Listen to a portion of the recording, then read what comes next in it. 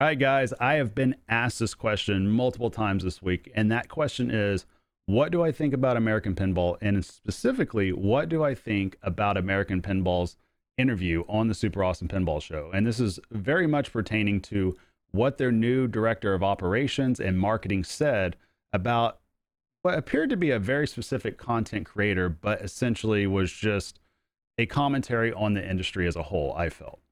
And we're going to talk about this a little bit. And this interview, I was very excited about it just because I was excited at the thought of Dennis Nordman, getting over to American Pinball and being able to design. I was excited about hearing their new direction that they were planning on going. I was excited to hear what David Fix's plan was to help turn the company around. And all those things really piqued my interest.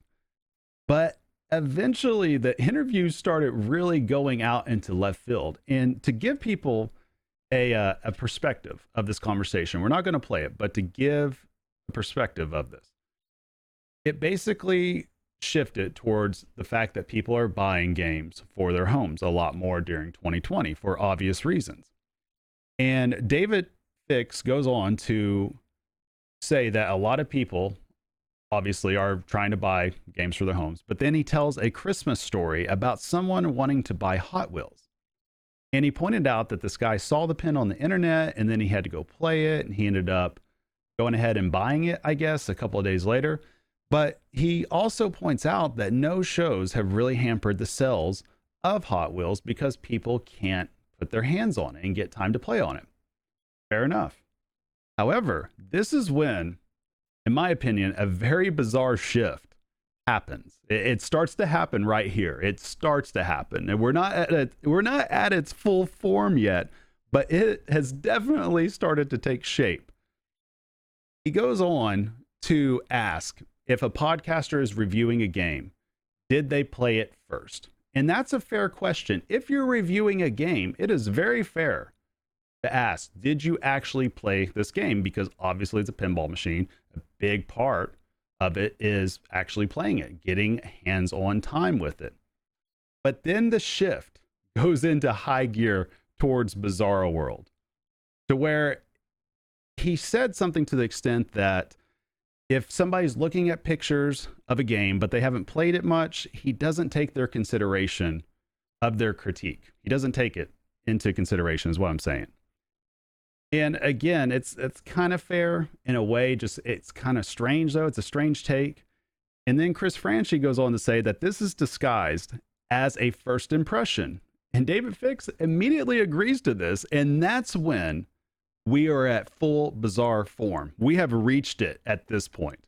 And for me personally, there's a couple of reasons why I think that this is just an absolutely bizarre take.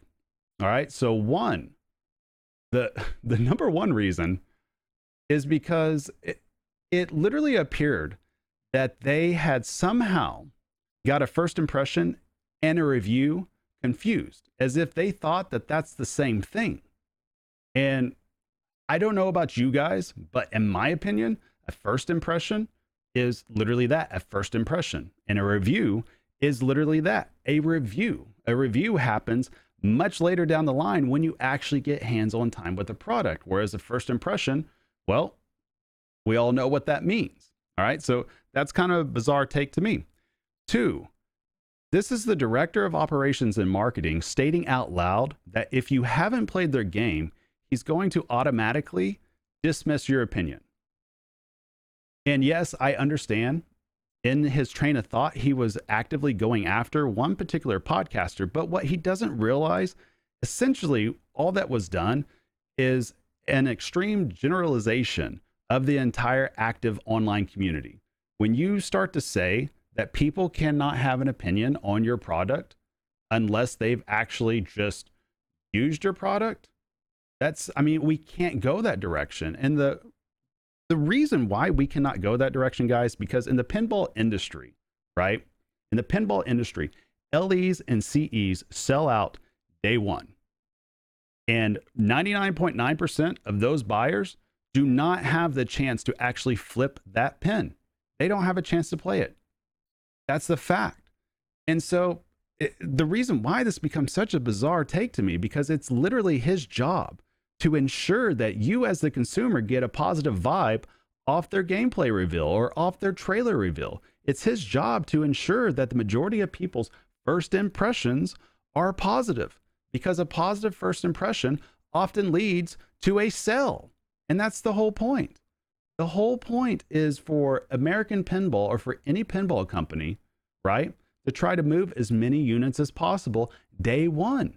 Well, how do you do that when nobody has played your game yet? So therefore, the take, it doesn't make any sense to me. It doesn't make any sense to me. And last time we checked, Stern, right, they release their reveal trailers and they sell out of LEs day one. Jersey Jack, they release a trailer, right, sell out of their CEs day one. And again, last I checked, no one gets a chance to play those before buying. And buyers are having to contend with non-refundable deposits more and more these days. Had to happen with Rick and Morty, and that came out, what, last December or December of 2019? So it's just, again, weird take. Weird take. So unless American Pinball is now in the business of letting all potential customers take a pinball machine for a test drive before they buy, this fundamentally, it just absolutely makes no sense. And I don't think he was misspeaking either, because he clearly stated at one point during this whole thing that, and I quote, Chris and I had this discussion earlier, right? And then he goes on to do just this weird flex about his history of buying pinball machines for $200 or $500 in the early 2000s. And I felt like what he was getting at was justifying why other people's opinions aren't relevant today. That's the way it felt. And that's just really weird. So the conclusion that I draw as a consumer is that because this is the director of operations and marketing representing American Pinball on a podcast, that American Pinball's official stance is that you can't have an early opinion of any of their products unless you were active in the community in the early 2000s to buy a game for $200, $300, $400, $500. Again, fundamentally makes no sense, does it? And I don't think I'm jumping to an illogical conclusion there, because it, again, when you are bashing on people and you're trying to dismiss their opinion and you're giving an example of why your opinion means more than theirs, that's the way it comes off. So nothing says modern pinball in 2021 by discounting people's opinions today because they hadn't discovered the hobby 20 years ago. It's just such a crappy take. I don't agree with it at all. At all. I mean, am I supposed to say to all you guys, my opinion means so much more than anybody else out there because I have bought pinball machines? Like, really? It's up to you to decide whether my opinion is valid or not and whether you think it is. But that doesn't mean that it's not valid. You know what I mean? It's up to you to decide whether or not you want to hear the opinion. But that's just us being normies. This isn't us. We don't get paid by a pinball company. If I'm paid by a pinball company, you bet your ass everybody's opinion is going to matter to me, because that's the market. That is the market. And how does this not become a PR blunder? It's such an off-putting take that honestly, any hype I had built up in my head for American Pinball and where they were moving forward, because I bought a Hot Wheels. And I've spoken very positive of it since I've bought it. And because I feel like it's a decent player. It's a fun game for what it is. I don't like the theme, but I think it's a fun game. But it's such an off-putting take that honestly, any hype I had built up for the direction of American Pinball is gone. It's flat out gone. If that's their take, if that's the company culture, that you can't form an opinion on their game until you've played it, that's just crazy. That's crazy talk.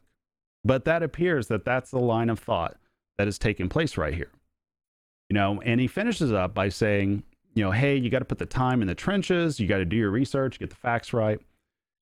And he says something to the extent to go on and give your first impressions is wrong. I think that's what he said. I'm pretty sure. It was hard to tell, but I think that's what he said. If that's not what he said, I would like some clarity what that last word was when he said to give your first impressions is. I think it was wrong. But literally, Less than a minute later, he goes on to say that a reveal is very important. Why is that? Why is a reveal very important? Is it because positive first impressions of the consumer or potential consumers is important? I don't know.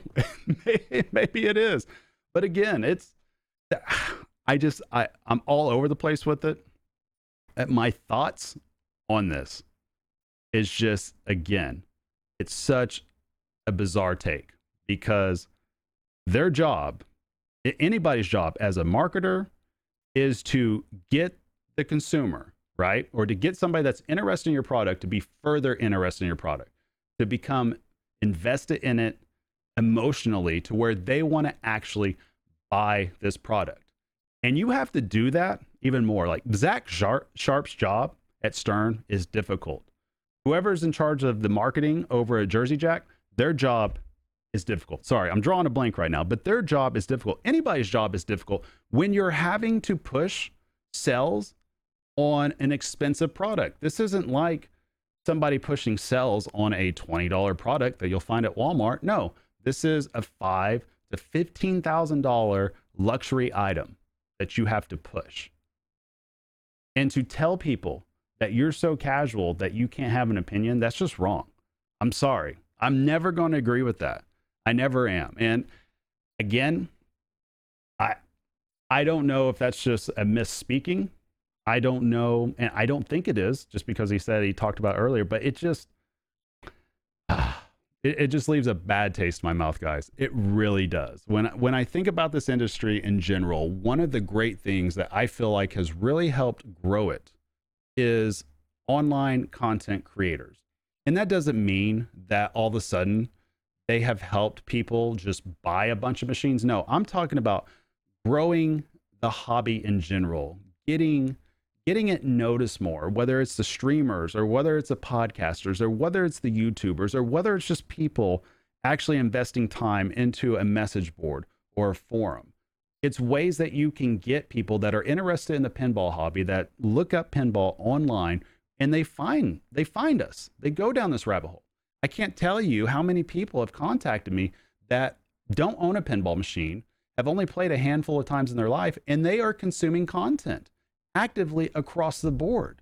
So to discount the fact that us as the consumers outside of these manufacturers are actively in conversation together, you can't do that. You can't do that. And I don't like it, but we'll see. Again, my hype is gone. What do you guys think? I mean, are you still hyped up? Do you not care? Are you just like, you were never hyped before? You know, I'd like to know. Outside of that, though, that's all I got to say on this. And that's pretty much all I am going to say on this. I don't think I'm going to bother covering anything anymore from that. I don't know.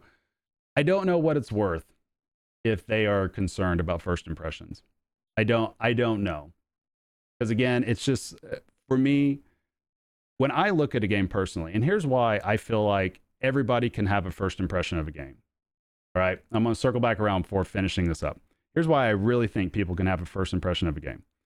It's because you are actively in the community, right? And a pinball machine isn't just about playing the game. A lot of people look at the art. That's the first impression they get. A lot of people enjoy hearing the sounds. A lot of people enjoy looking at the back glass. A lot of people enjoy debating about the color schemes of everything. A lot of people are really capable of looking at a layout and deciding whether or not they like that layout or not. They are. It's like saying you go car shopping, right? Why do you test drive a car? Because you like the look of it, right? So why would you even try to play a pinball machine from the very beginning? Because you like the look of it. You're interested in it. So to discount first impressions, I don't like it.